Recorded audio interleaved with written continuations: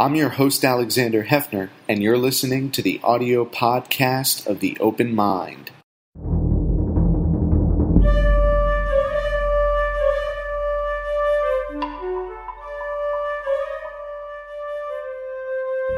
I'm Alexander Hefner, your host on The Open Mind.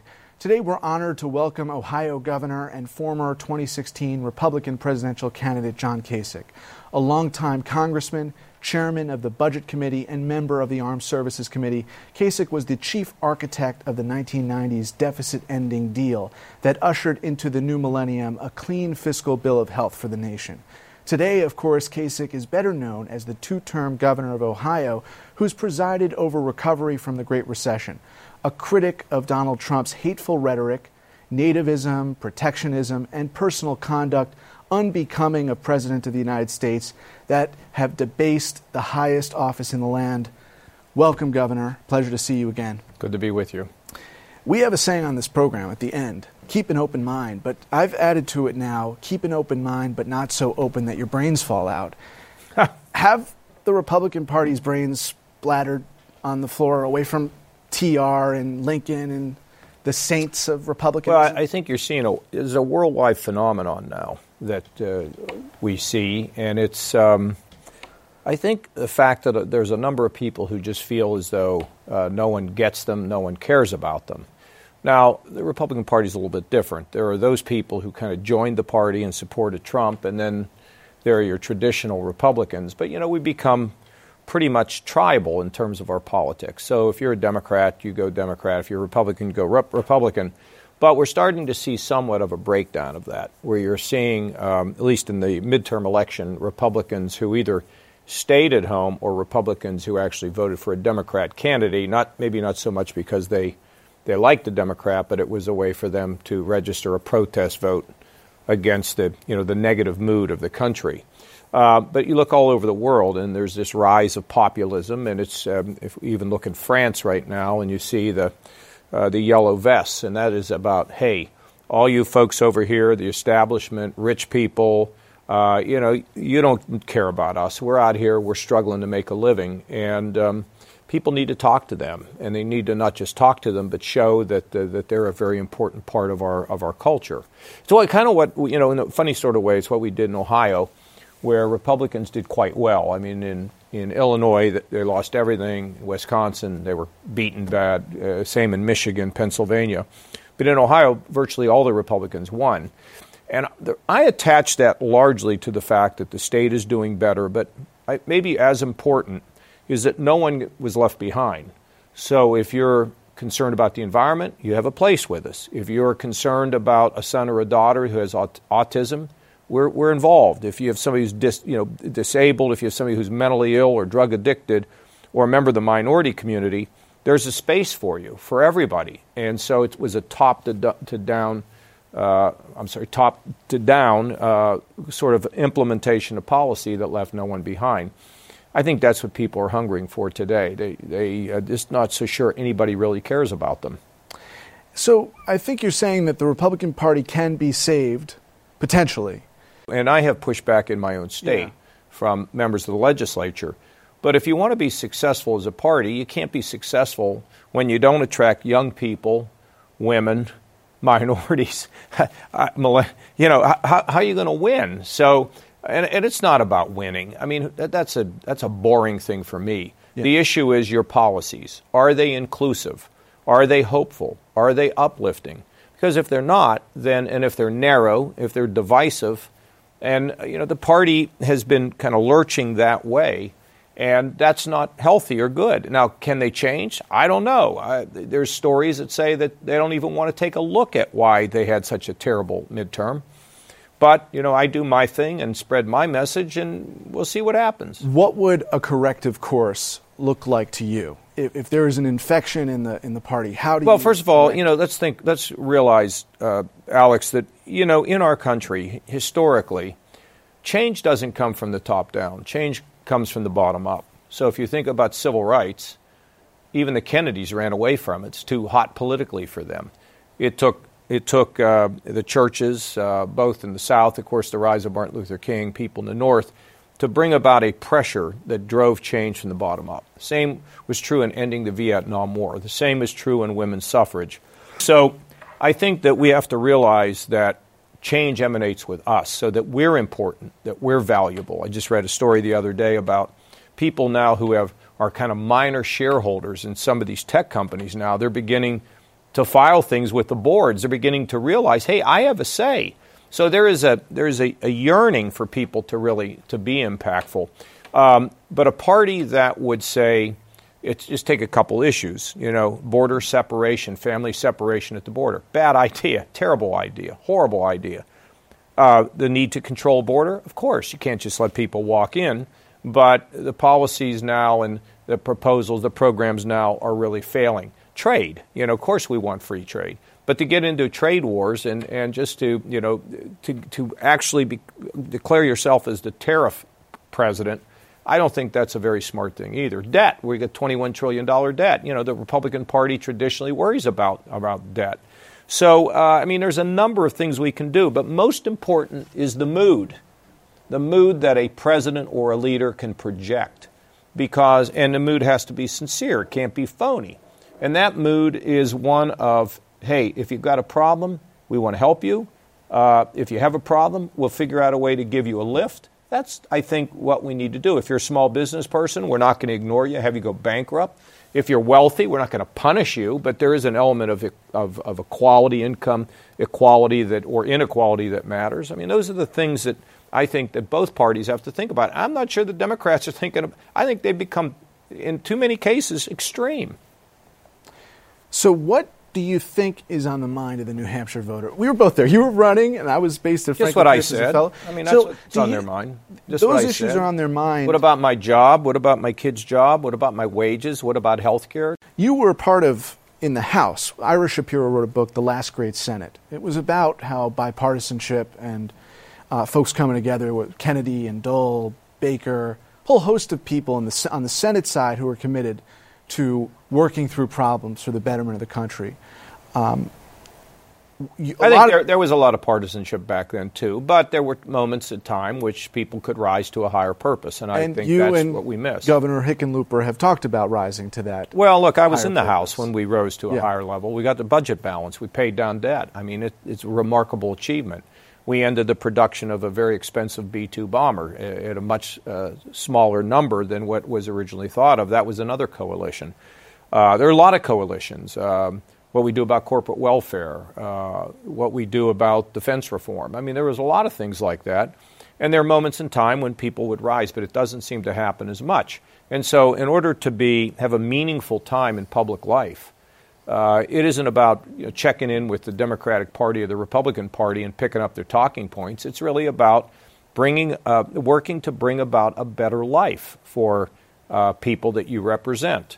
And so that's the way it should be. If you leave there and you haven't done that, then I don't know what you think about. Do you think that I represented a narrow group, whether it was left or right? To me, that is not a meaningful participation. I'm very proud of the time I've spent in government, but I didn't do it from the basis of partisanship. It was just never my nature. And the fact that I have no regrets, and I feel very good about some of the really significant accomplishments that occurred while I was involved with some of these issues.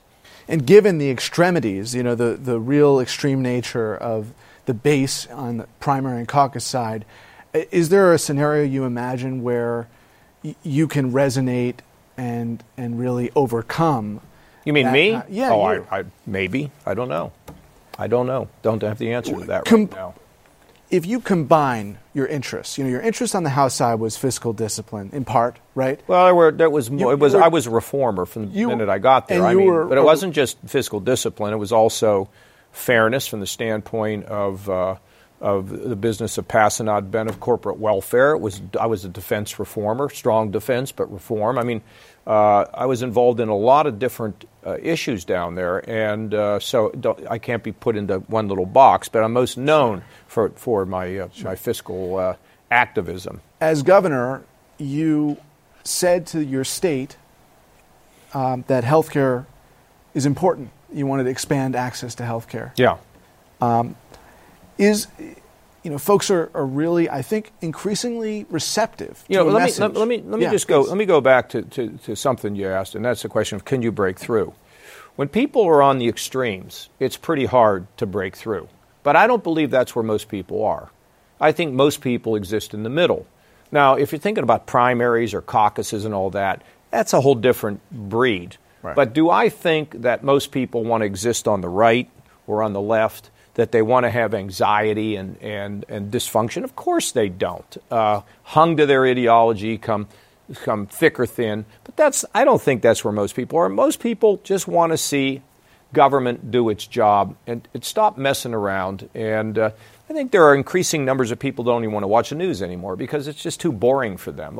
And you know why? Because it doesn't affect their life every day. When you think about how much impact a president has on your life day to day, or any leader day to day, of course, there are times, where you can find examples where it is a day-to-day function, but in most times, it doesn't affect you. What affects you? Your family, your friends, your job. And instead of people worrying so much about these folks who are up here, why don't we worry about ourselves and our neighbor and our friends and our community and our schools and our towns? That's where we should be really bringing the force of who we are to bring about change and peace and a better life for everyone. You won the nomination in your state. You won Ohio. Yeah. Sherrod Brown won Ohio most recently. And you have a successor who's a Republican, DeWine. What does that tell you? Because you, even though you come from different quarters, you and Senator Brown right now represent a kind of philosophy towards politics that is uplifting, constructive, positive in people's lives. The majority of the folks in the White House are not. There's a lot of nativism. I'm not so sure about that. No? About that assumption. No, I mean. Well, let me put it to you this way. Can't put me in that you and Senator Brown. You and Senator Brown both want to honor the dignity of work. I mean, you just talked about it. You want to. Sure. So the interesting thing about your history is that you combined an interest in wanting to have sound fiscal. Let me just finish this. No. I like Sherrod Brown, but he's very liberal. Let me just finish. He doesn't care about balanced budgets. But let me finish. You do, though. But you simultaneously expanded Medicaid. access to health care. But that was a smart decision. Right. But this is what I want to get at. Because I've had liberals here, conservatives here, and this has been on my mind, which is was in Wyoming not so long ago, spoke with the state legislator who is conservative, Republican, retired, and he is seeing within the Republican establishment, the voters want universal health care. And it's actually something that Trump campaigned on. And I'm wondering from your perspective if you would support the idea of honoring people's basic human right to health care if they're going to contribute to the nation, a kind of Kennedy-esque call that if you're going to do for your country is going to have your back. And Democrats, this is a third rail for them, the idea of a volunteer requirement or a work requirement. But if we are going to pursue universal care, Medicare for all, or whatever. I'm not for Medicare for all. That's a big government program that'll So how do you honor the dignity of work? Because we right now in Ohio have, I don't know, maybe the lowest uninsured rate in our history. We expanded Medicaid. We need to make it easier for small businesses to group together and individuals to become part of that, to be able to buy insurance at more affordable prices. Mm-hmm. But we need a fundamental reform of health care. It's not sustainable. What does that look like, the fundamental reform? The fundamental reform would involve, first of all, everybody should be able to get it. There should be no denial for pre-existing conditions. I don't like the idea of having lifetime limits. We need to have a system that pays for performance. I mean, whenever you go to see the doctor, did you ever ask your doctor what things cost? I'll bet you never did. Okay, so you're not likely to do that. We need to pay for performance. Are you getting quality? Are you getting what you're in there to get? That's the long-term initiative, to try to make sure that we provide the best health care at the lowest possible price. But if there's no sense of a marketplace, if there's no sense of a cost, it's pretty hard to guarantee that. That's a long road to pay for performance. That's where we need to be. In the meantime, of course, in my state, we expanded Medicaid. It's something that fits in with our fiscal policies because we don't want to bankrupt the state and drive jobs out.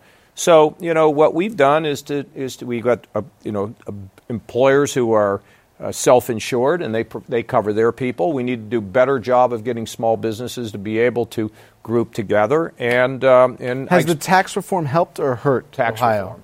Has the legislation that passed, the reform, the corporate reform, the tax legislation that passed last year, has that helped or hurt Ohio? Well, I mean, the Republican legislation. Well, it helped businesses, particularly big companies, to be able to have a lower tax rate. That's good. But most big companies provide pretty comprehensive health care. The biggest change in our state to deal with the problems of the mentally ill, the drug addicted, the working poor was the expansion of Medicaid. But we also need a big reform of Medicaid. We need a significant reform of Medicare. These things are all achievable if you're creative and you think about these things in a different way. We took the growth of Medicaid from, 8 or 9% down to 3 or 4%, and we cover more people. It's affordable.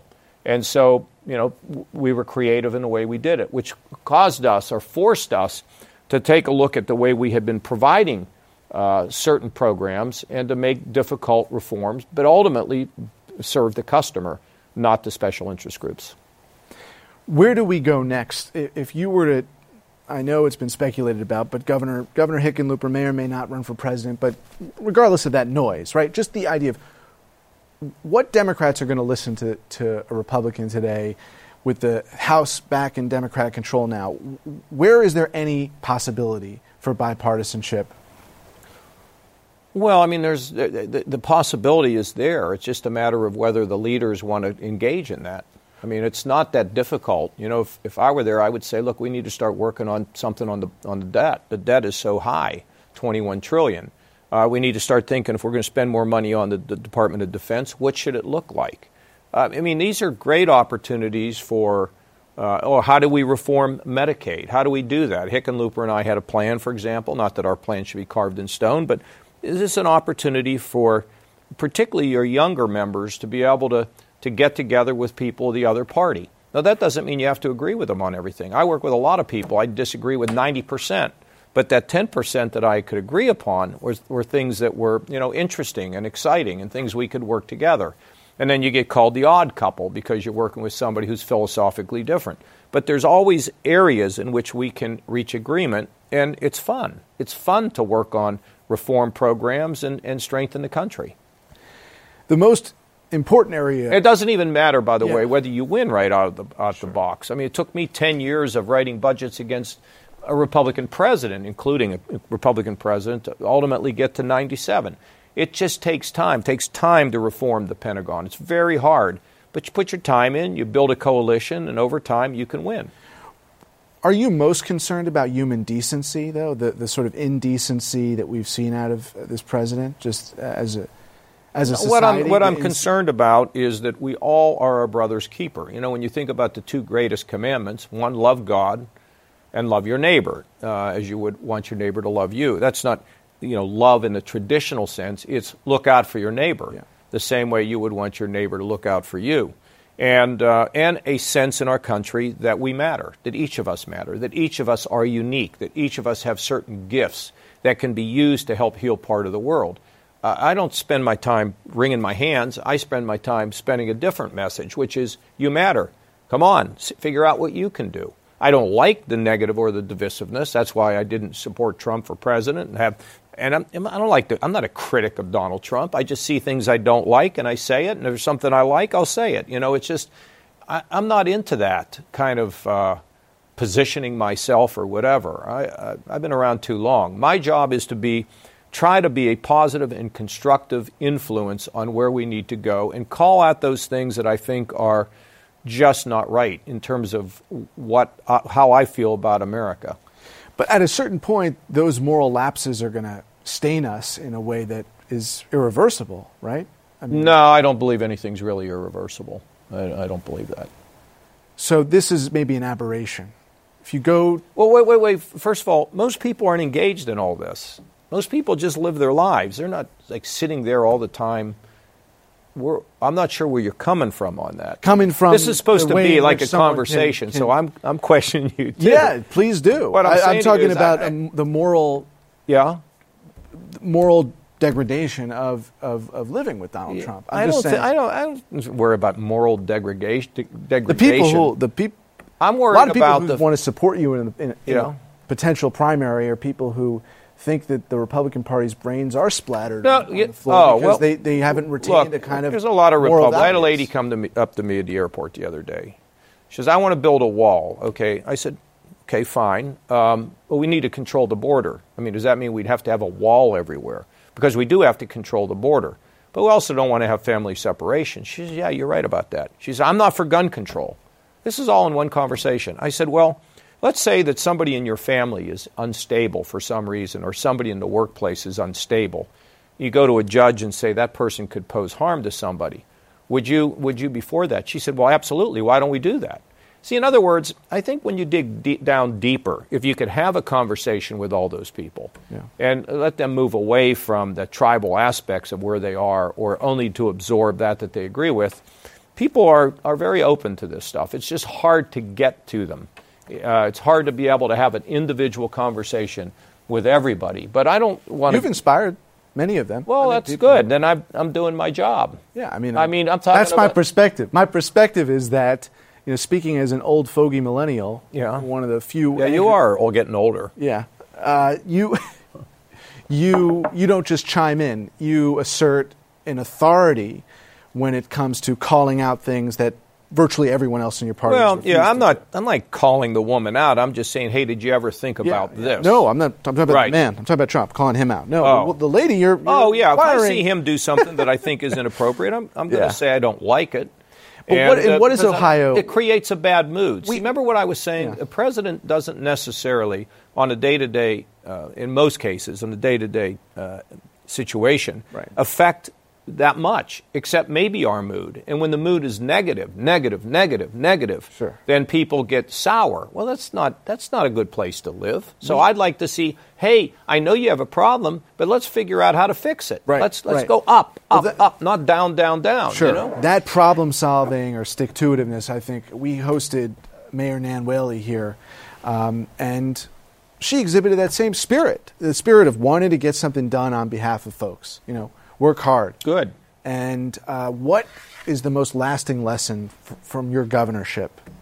Now you've care about people, but you can't manufacture caring. Right. Okay. It's not like I'm gonna take a care pill. It's the ability to put yourself in anybody's situation, to think, okay, what if I were there? What if I didn't have health care? What if I couldn't get a job? What if I had a job and I didn't make much money? What about if my kid is really struggling? These are heartbreaking things. And so what if I were a small business person, I couldn't figure out how to make payroll? Or even if I was a big business person and I now was suffering a lot of attacks, okay? You think about that and you put yourself in somebody else's shoes. And when you do that, it makes you a better person. No, I do that all the time. Of course I don't. We all live at a very, very fast pace.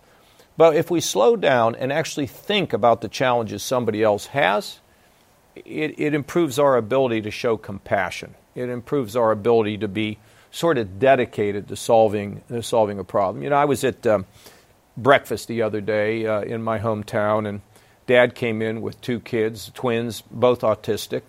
And, he loves those kids, but you could see the challenges that he had with these boys. And I said to one of the people serving the meal, could you have Dad come over? So Dad came over. I said, hey, you getting the help you need? Are we helping you? If we're not, tell me.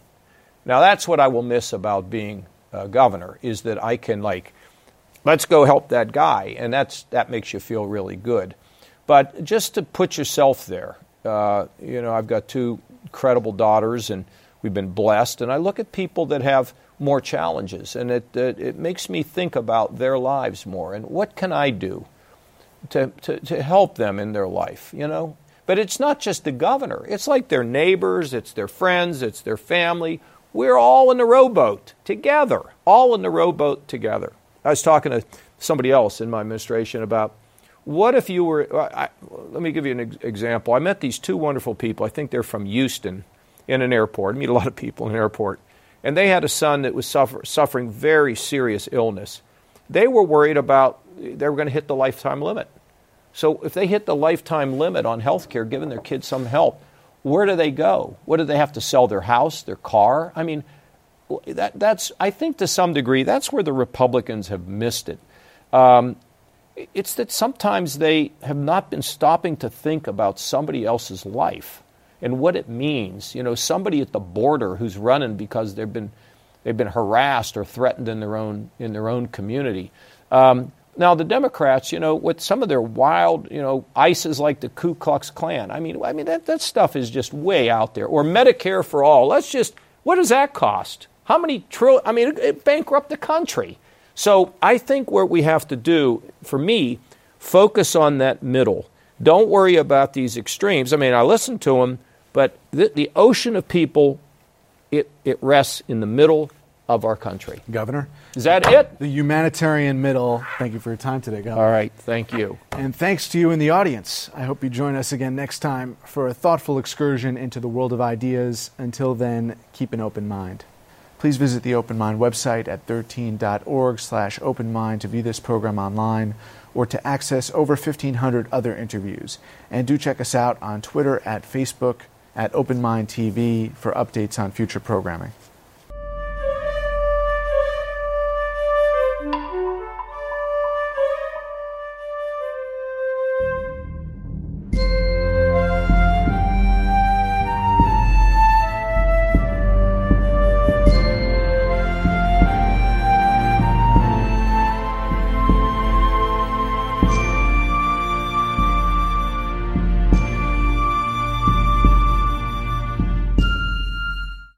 Continuing production of The Open Mind has been made possible by grants from Ann Olnick, Joan Gans Cooney, Lawrence B. Benenson, the Engelson Family Foundation, Alfred P. Sloan Foundation, the John S. and James L. Knight Foundation, William and Flora Hewlett Foundation, Joanne and Kenneth Wellner Foundation, and from the corporate community, Mutual of America.